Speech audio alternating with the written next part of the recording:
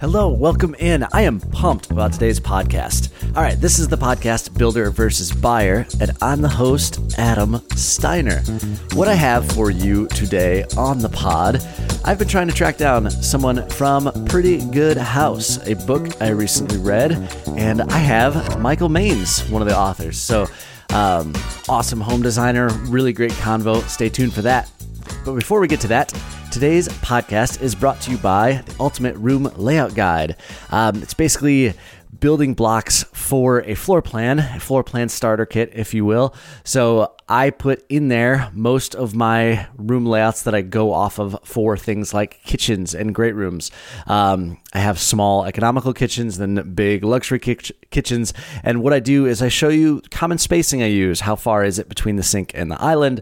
How far are the hallways? What's a good size for a bedroom? All that fun stuff is in there. So check it out at roomlayoutguide.com. All right, let's get to the interview. Michael, thank you so much for joining me today. Thanks for having me. That don't know you, who are you and what do you do? Thanks for having me, Adam. I am Mike Maines. I'm a residential designer in Palermo, Maine. In the past, I've been a builder, a cabinet maker, furniture maker, fine home building contributing editor, part-time farmer, lots of other things. But these days I stick pretty much with design. And I am co-host and founder of the BS and Beer Show and co-author of the Pretty Good House book. So those are sort of my claims to fame. That's awesome. Let's start with Pretty Good House. So I think there are two books, I think, whether you're building a house or entry-level designer, like you need to read. This is one of them. The other one is Home by Design by Sarah Suzanka. I think those are fantastic, just basic building blocks for designers. But this is a book, Pretty Good House. Michael Maines, right there. We're in a Facebook group together, and you answered my question. I'm like, I recognize that name from somewhere, and I Googled it, and I messaged you privately. Wait, can you come on my podcast? I've actually talked about your book on the podcast, nice. So this is awesome to have you. So just give me a little bit of background for those that haven't read it about the book. How did it come to be, and what's it about? Yeah. So it all started 10 or 12 years ago in Portland, Maine. There was a building science discussion group. It's the first thing I know of the type. Basically, a bunch of builders and architects and designer type people got together once a month to discuss building science issues. You know, building science is a relatively new field, and things change really quickly. Yet it's an industry that's overall fairly slow to change, and a lot of us aren't particularly big fans of school.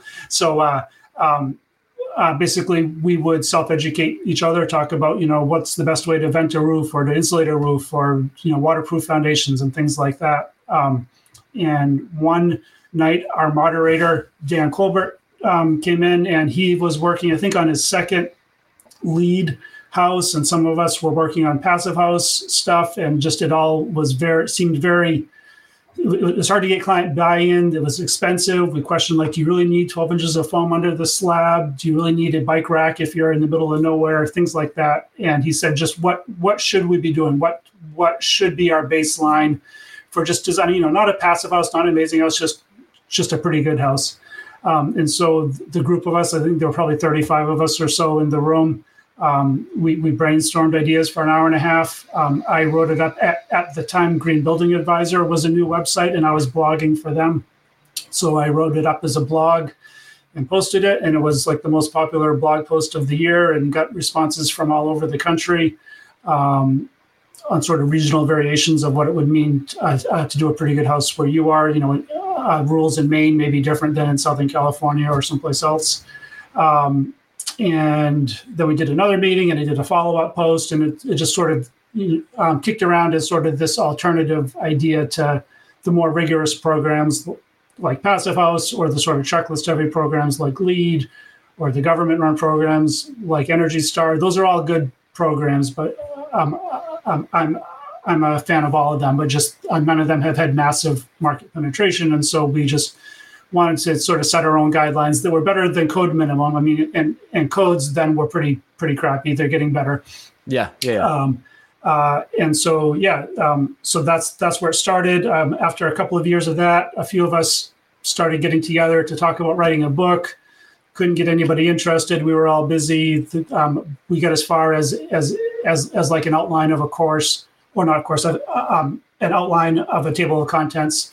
And the idea sort of died. That was like 2015 or so. Then what was it? I guess towards the end of the first year of the pandemic, Taunton Press, the publisher of Fine Home Building magazine, and a lot of coffee table books on home design and construction.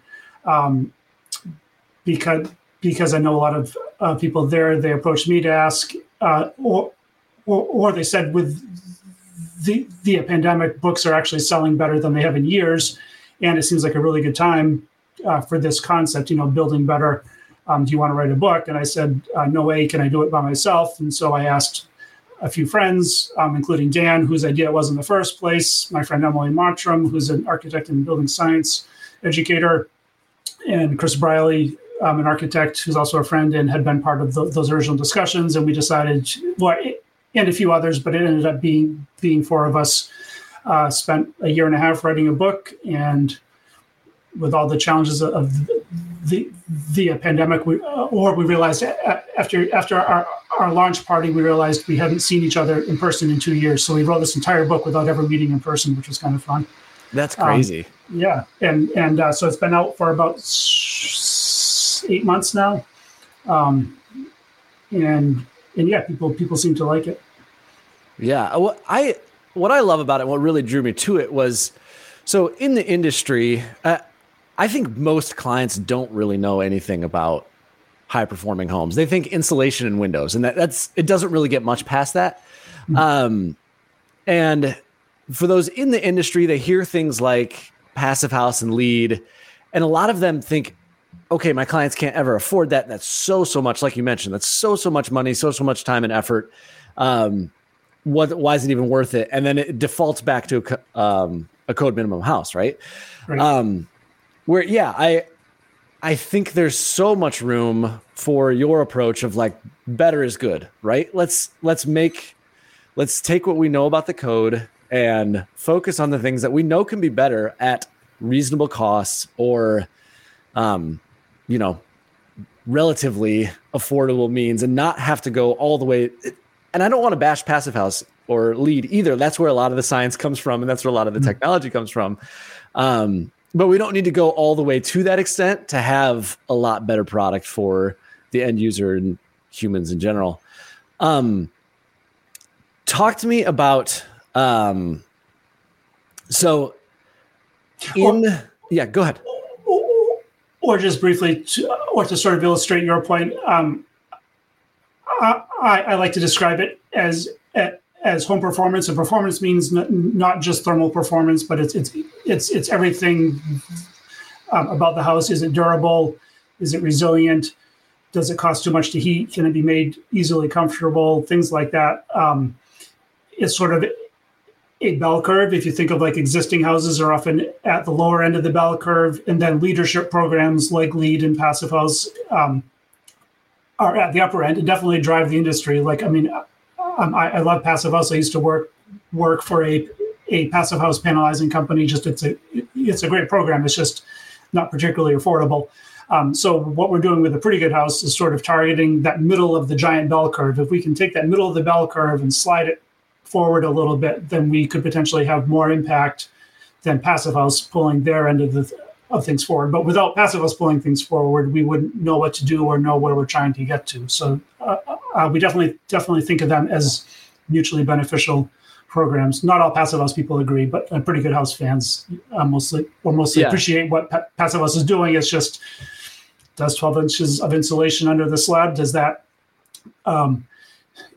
is that the best cost benefit? I think out of all of the other programs out there, and there are lots of them, and they're all good. I don't know of any other one that considers cost as part of the equation. Mm-hmm. And between my years as a builder and a designer, I've done something like 600 projects. Every single one has had a budget. So there's this big disconnect of requiring these sort of arbitrary targets that may be great, but the reality is every construction project has a budget. And so we're trying to basically say, keep making improvements as long as they make financial sense. And when they stop making financial sense, then, put your money elsewhere. Yeah, I love that. I design for a lot of people whose budget is 500 to 700. At lead levels, that does not give you much house. That's tight. Yeah. Yeah. Barely a house at all. So the specifics of high performance homes and the pretty good house, you mentioned like it's more than just energy efficiency, right? And I think the biggest single thing I see misunderstood or not understood at all, not factored at all, is water vapor. I feel like that's a very high priority in your book and a very low priority in a client's mind when they're building a home, if a factor at all. Talk to me about managing water vapor in a home and the approach you guys took in the book. Yeah. Well, first, I think building science nerds care a lot about water vapor, and we tend to actually care a little too much because it's not one of the most important things to worry about. Basically, every home, every building envelope, wherever you are, you need to think about 4 different layers of control. And these aren't like a specific material performing the duties of a layer. It's sort of just these are the things you need within your wall. The most important is bulk water control. So like on the walls, AWRB. It's actually not the cladding. The cladding is the primary line of defense, but it's actually not the most important because some water will always get through the cladding. Yeah. And so you want a really bulletproof WRB, which is a water-resistant barrier or weather-resistant barrier, depending on your preference. And then you want air control. So a lot of energy loss, up to 50% of an average home's energy loss is through air leaks. And a lot of moisture issues actually result as because of air leaks. People say homes have to breathe, and they really don't. Buildings don't need to breathe at all. The occupants need to breathe. The building needs to be able to dry. And so you would think poking a bunch of holes in the house through air leaks would help it dry. And it does in certain seasons, but not in other seasons. So basically we think, and most building scientists think it's best to make a house relatively airtight, and relatively is a moving target, but just, relatively airtight. That's the next most important line. The least most important, as much as interesting as it is thermal control. You don't want to consider thermal control, which is insulation, until you have these other things solved for. So in the number three slot is water vapor. So once you've made a house airtight, you'll still have vapor drive. So basically, air is always trying to go from relatively warm and moist to relatively cool and dry. So here in the north, heating-dominated climate, air is almost always trying to push from indoors out.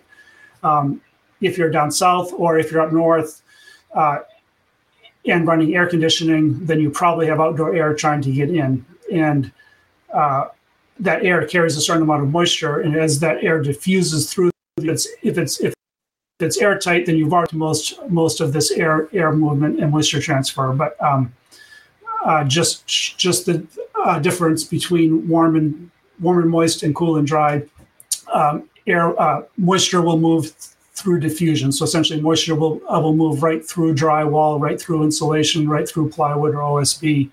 And as it moves through the assembly, once that moisture that's sort of dissolved within the air hits a cool enough surface, so a surface that's below the dew point temperature, it will condense. And until it condenses, it's not really a problem. But once it does condense, then you have liquid water that will, result mold and microbial action, rot, mold, things we don't want. So we do need to worry about vapor diffusion. And one reason we talk about it a lot in the book is there's sort of conventional assemblies, like building a leaky house is not a good route towards keeping the house dry. But when you have a poorly insulated wall and you have a lot of heat energy, whether it's inside or outside, that heat pushes moisture through. And so it can keep a pretty crappy assembly safe because it's basically you're baking the moisture out of the assembly. Once you if you want to do high performance assemblies that have more R value, as you should, it results in greater comfort for the occupant. It means you can downsize mechanical systems, you can have healthier air. It's all good stuff, except you lose that heat energy pushing moisture through the wall.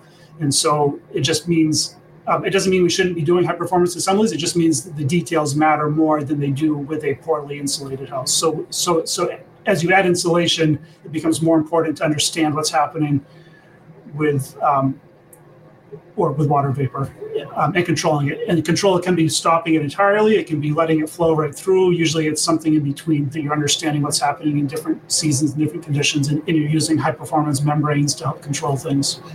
Yeah. That's very interesting. So I'm at an interesting area of the country. So we're right by Chicago, where I think we are pretty close to the break-even point between heating and cooling. So it's pretty even through a year that we have a lot of heating dominated months and a lot of cooling dominated months.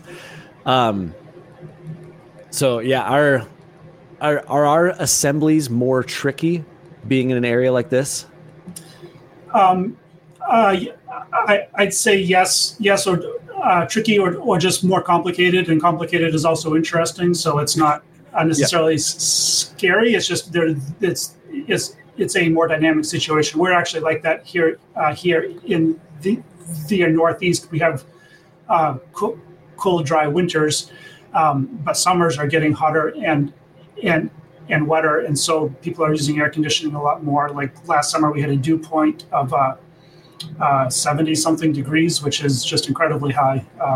It's basically Miami level dew points, and dew points, as you know, that's the temperature at which water will condense. So just when you have a really high dew point, it's when it's really uncomfortably muggy and humid. And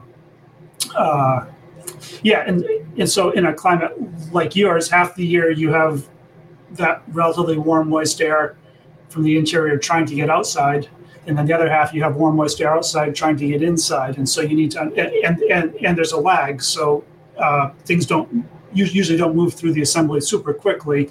It can take hours, days, or even weeks sometimes for moisture to build up to the point where it's an issue. So just you need to understand what's happening. Hydrothermal modeling is a big word, but it's just hydro meaning water, thermal meaning heat. So it's just understanding the relationship of heat and moisture, and there are models you can use that sort of predict a performance for any location. So I tend to use so when in doubt, you can always have somebody really smart do a Therm is one brand, Therm, THERM. FIAS, the Passive House US, has their WUFI passive hydrothermal model that's very accurate. Those can tell you whether or not your assembly will dry before it becomes a problem.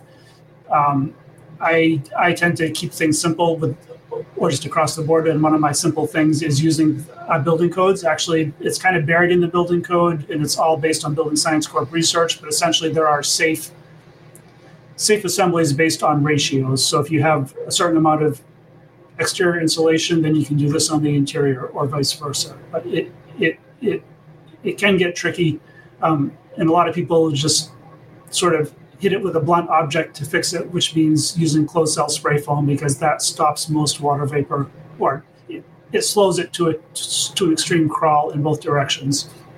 But it can also cause problems, and there are downsides to it. So that's not always the best answer. Sometimes it is, but it's usually possible to design an assembly with different membranes and insulations that is safe in all seasons. Yeah, interesting. Sorry, dove into the deep end there with I just really want to hear. I can geek out, so feel free to rein me in if you need to. No. First question on water vapor. Here we go. Yeah. No, so I wanted to circle back. You mentioned something, because I saw Steve Bazek speak at IBS, and he mentioned something very similar in high performance design. I think he had a different number, but basically the items you consider when designing a home, and very last is insulation.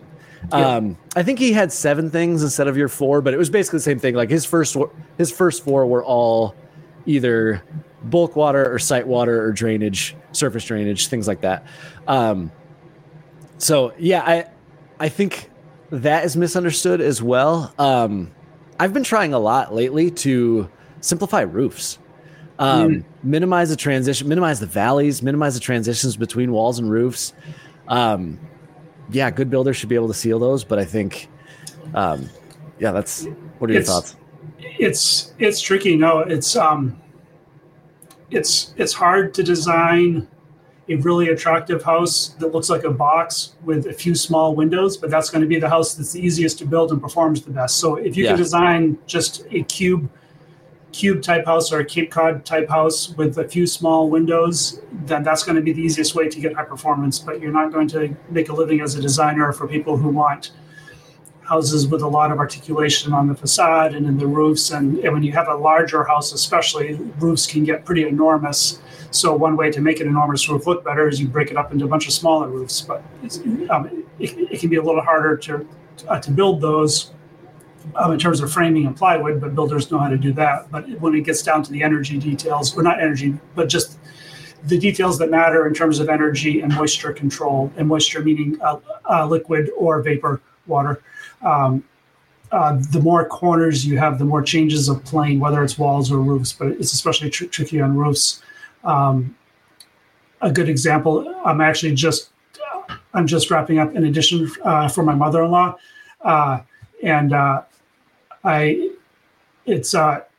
it's an addition on the north side of a very simple house, and I included a gable dormer basically that creates a valley on the north side, I used a vented roof system. I almost always use vented roofs when I can. Vented roofs are less prone to ice dams because they keep the roof surface cold, but we just had a pretty snowy stretch here. And she has ice dams and has a little drip on the inside. And so if I can't build it, we're not saying I'm amazing, but just I know what I'm doing. If I can't design a valley that will be ice dam resistant, then your average builder doing code minimum work is going to really struggle with building a valley that can, withstand ice dams. Yeah. I think that's a great lesson. Anybody looking at a floor plan, or you're working with a custom designer or architect, if you're seeing lots of little areas where materials are changing a lot, like that's where your house is going to leak first. Yes. Guaranteed. Yes. And just, I've done most of my career. I've done a few new houses, new construction, and I occasionally design new houses, but most of my work has been renovations. And there are a few places, I've seen hundreds of homes torn apart, and there's a few places that there are always water issues. And so just, and actually some of the worst houses are houses built in like the 80s and 90s when we were starting to use, more permeable or less permeable materials. OSB hit the market, which is less permeable than plywood, which is less permeable than board sheathing. We were using polyethylene on the interiors, and just I see a lot of moisture issues. Buildings are pretty durable inherently, so I think it's a problem with people who primarily do new construction. Is most moisture issues, I would say, don't even show up for 10 years. So like you may have built 100 houses and not realize that you have that you're repeating this one bad detail over and over again because you don't even know it's a problem until you've probably changed careers by then. So it's really important to understand what's happening with water. Water's the enemy. It's just across the board. I've worked for a lot of doctors, and it's often a joke that to them water is everything, and to me water is the enemy. Right. It's like 90% of what builders think about. Yeah. No matter where it is in the house. So I feel like we've been fighting this fight for 15 years. A lot of like you mentioned, in the 80s and 90s, a lot of builders were forced to do things, the homes, that then caused mold problems. And they're like, okay, all this energy efficiency stuff is stupid. We're making homes too tight. Mm-hmm. You mentioned air sealing. What's a good method to really dial that in and have a healthy home and not be fighting this fight of the homes are too tight and all that?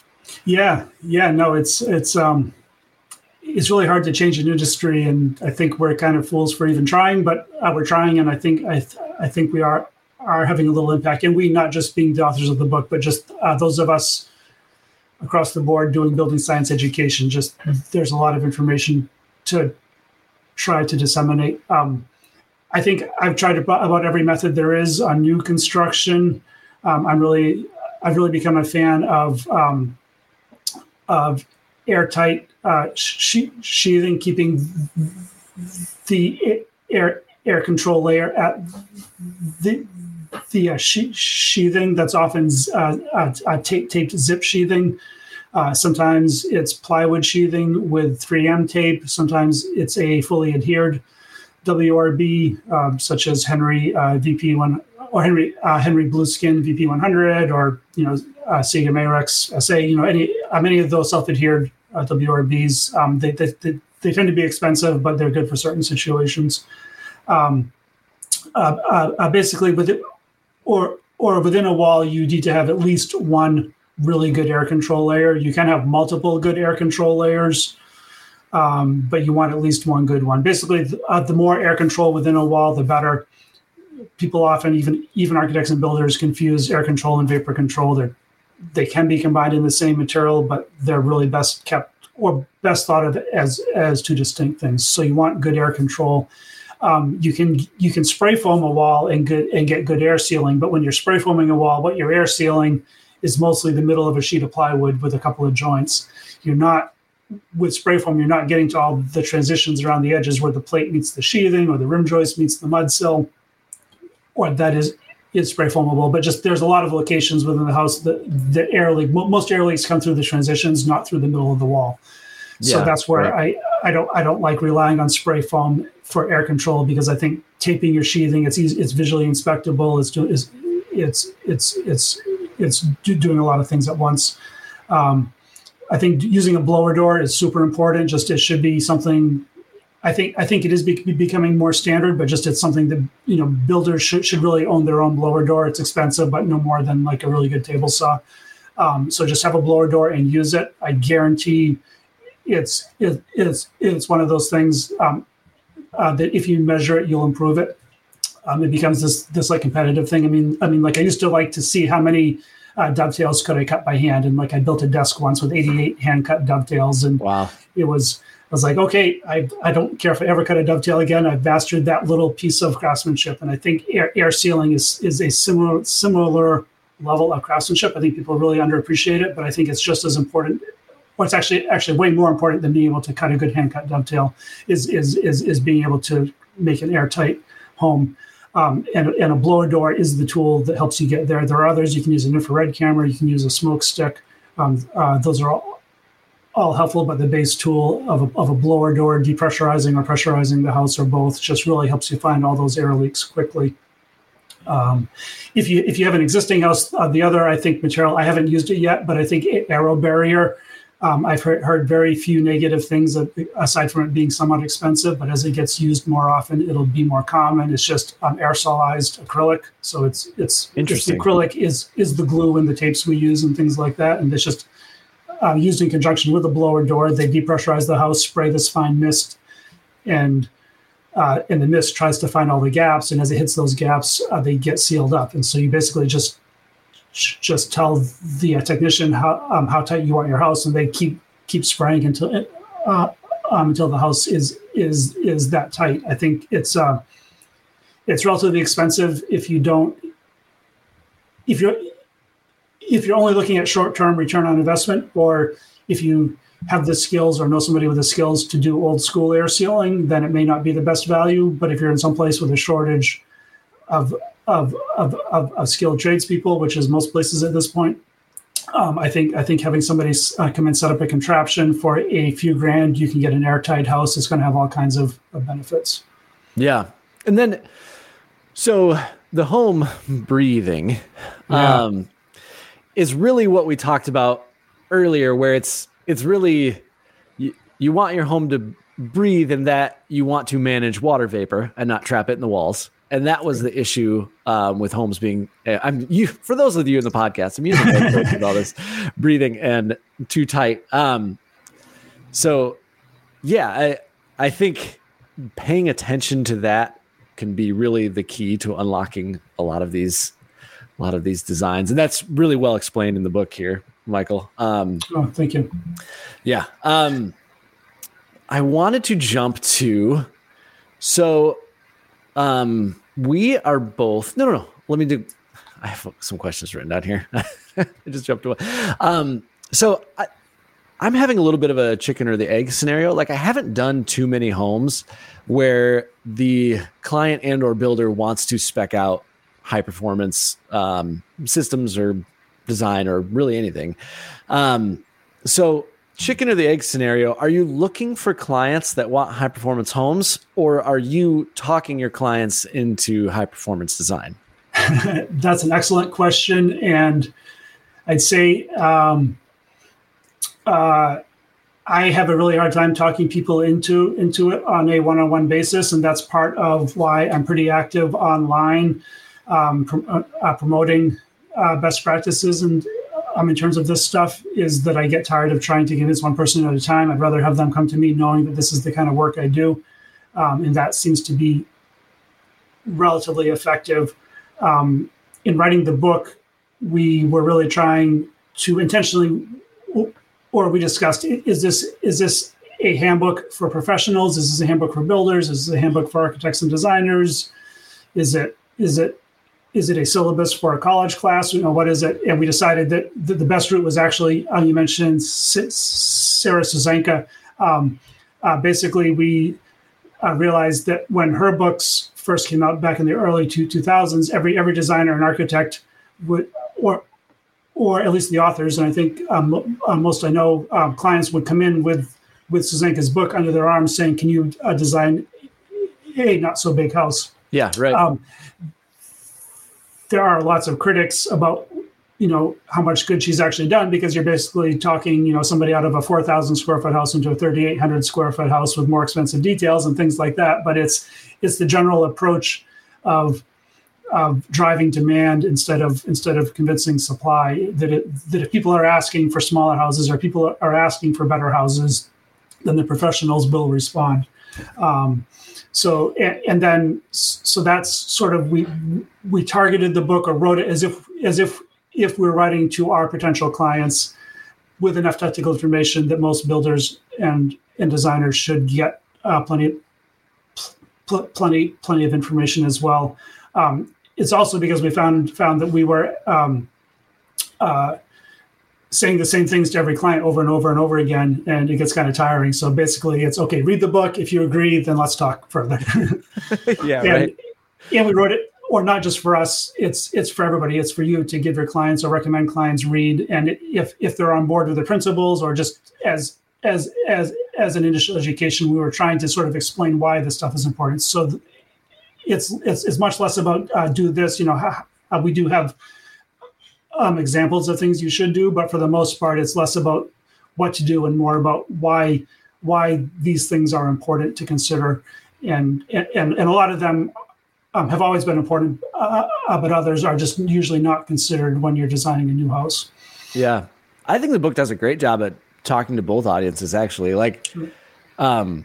no, I don't need thermal break explained at this point in my career, but there are clients that do.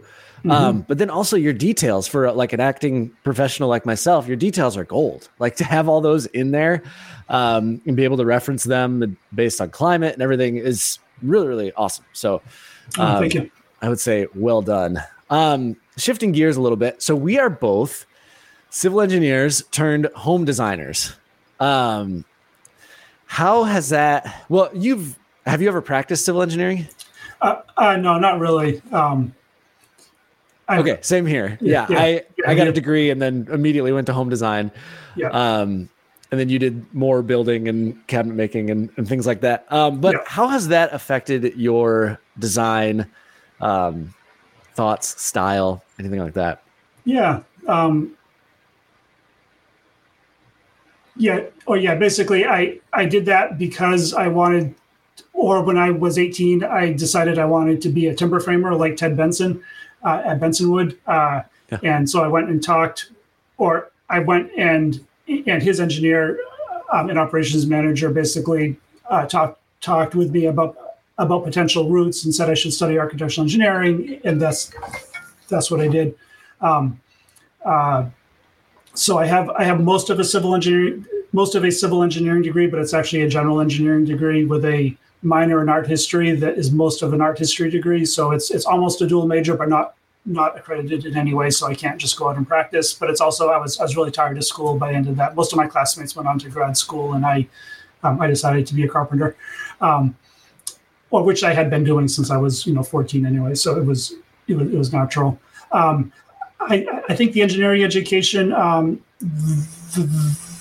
the downside to not getting an architectural education in this field is that sort of studio experience and really being exposed to just super creative ideas and the whole creative process. So I've sort of had to figure out that stuff on my own. And still, most of my favorite architects or most of my favorite architects and designers have that experience of the studio and just thinking extremely creatively. So not having that experience, I feel like, I tend to design more utilitarian stuff and may be more historically based or conventional versus avant-garde. It's not sculpture like a lot of architects are designing sculpture you live in, which is just amazing, and that's not my route. But most people don't want to live in a piece of sculpture. They want to live in an affordable, comfortable, safe, durable house. And I feel like an engineering degree, that sort of problem solving and distilling and understanding why you're doing things and being naturally frugal. Like freshman year engineering course, intro to engineering course, I still remember it was this was like I think literally the first thing I learned about engineering in college was that a good engineer is cheap and lazy, because an engineer is trying to find the most cost-effective way to solve a problem and the least labor-intensive way to solve the problem.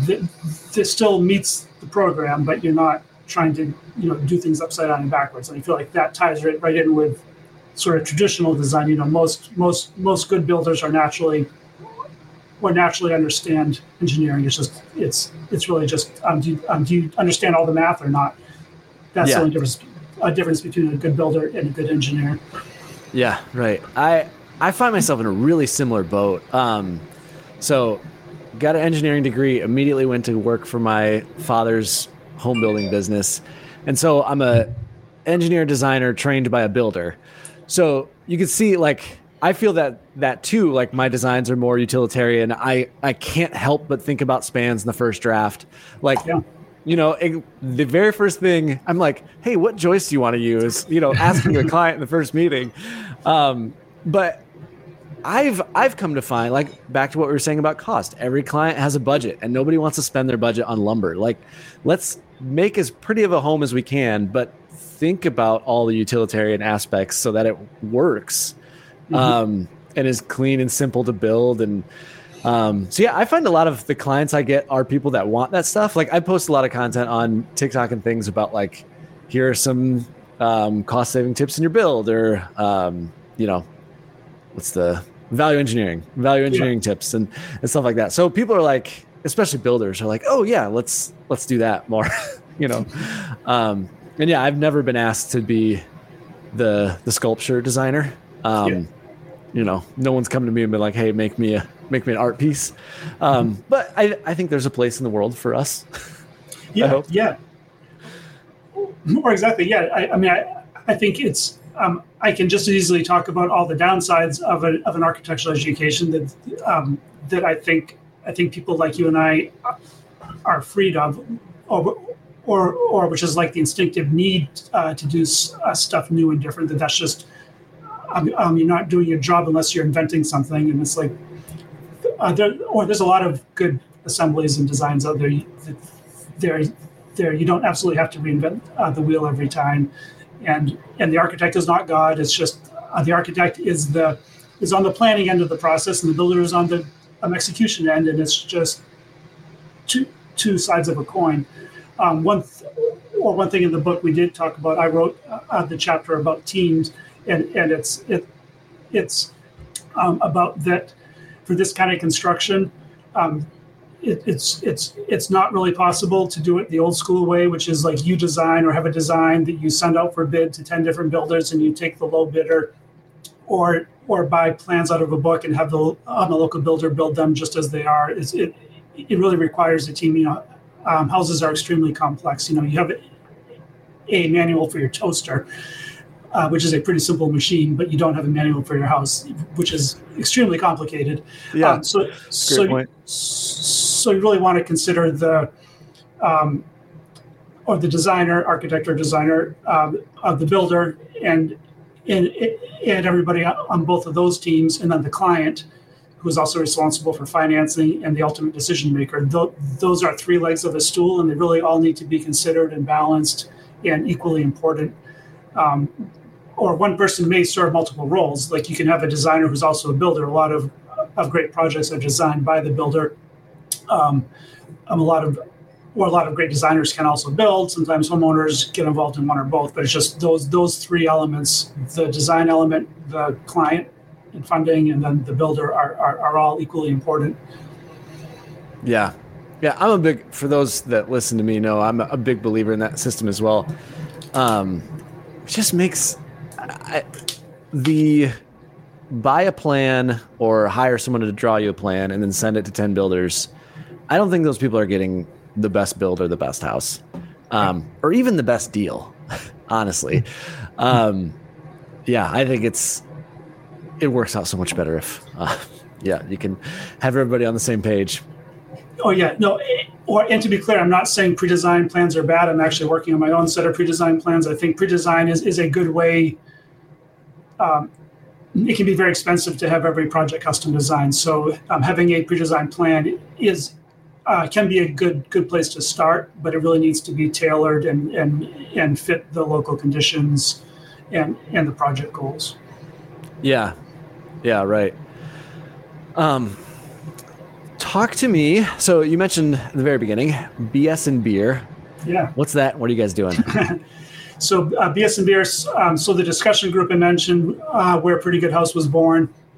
I used to live in Portland, Maine, where that was, and just it became really my social event of the month was going to that. And then my wife and I moved to be closer to our parents, which is about an hour and a half away from Portland. And I was still going down occasionally, but it's just that's a long route for a social thing, especially when you're trying to save the planet. Justifying driving 3 hours to go hang out with friends and drink beer seemed kind of silly. And I was having trouble getting a good local network in my new area, which is very rural. And you might have noticed I do stutter. I've struggled with stuttering my entire life. It used to be much worse, and I wanted some experience speaking in front of people. So I tried to find a local place where I could start a similar group to what they have in Portland, which is at a building suppliers. Because I'm in a rural area, we don't have event centers and things. But Maine's first microbrewery is 10 minutes away.